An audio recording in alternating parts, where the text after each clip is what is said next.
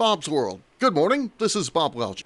As I covered Canadian Thanksgiving in the initial installment of this feature this morning, this time I'll touch upon Columbus Day, which the United States marks today. More in a minute.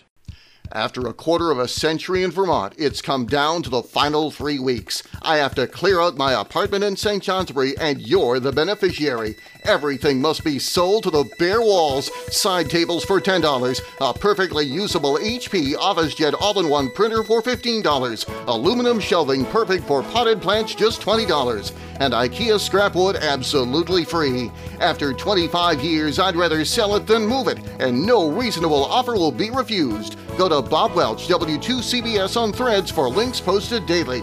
But wait, there's more. There's books up for bids on eBay that can be shipped anywhere in the United States. No reasonable offer will be refused as I clear out my apartment capping off 25 years in Vermont.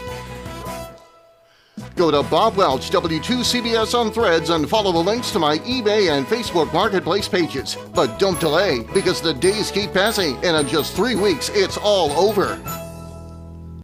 Today is Columbus Day, a United States holiday that commemorates the landing of Christopher Columbus in the Americas in 1492. The exact place, Hispaniola, an island currently shared by Haiti and the Dominican Republic. As for Hispaniola, it simply means Spanish island.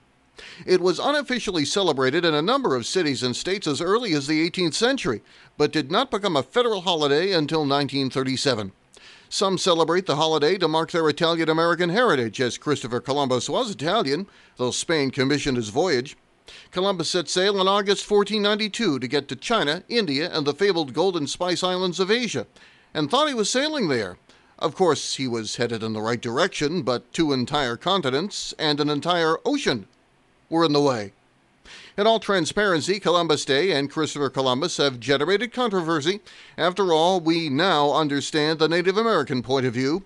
They had their own countries established on the North and South American continents, though it's not all Columbus's fault. Gradually, European settlers moved in on their established nations, bringing with them diseases the natives had no immunity for.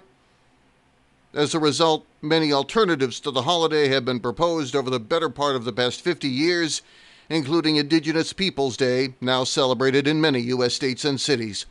The first Columbus Day celebration took place in 1792, when New York's Columbian Order, better known as the Society of St. Tammany or Tammany Hall, held an event to mark the 300th anniversary of the landing of Columbus on the ships named the Nina, the Pinta, and the Santa Maria. Taking pride in Columbus's birthplace and faith, Italian and Catholic communities in various parts of the U.S. began organizing annual religious ceremonies and parades in his honor. In 1492, President Benjamin Harrison issued a proclamation encouraging Americans to mark the 400th anniversary of Columbus's voyage with patriotic festivities. In 1937, President Franklin Roosevelt proclaimed Columbus Day a federal holiday, largely as a result of intense lobbying by the Catholic fraternal organization, the Knights of Columbus.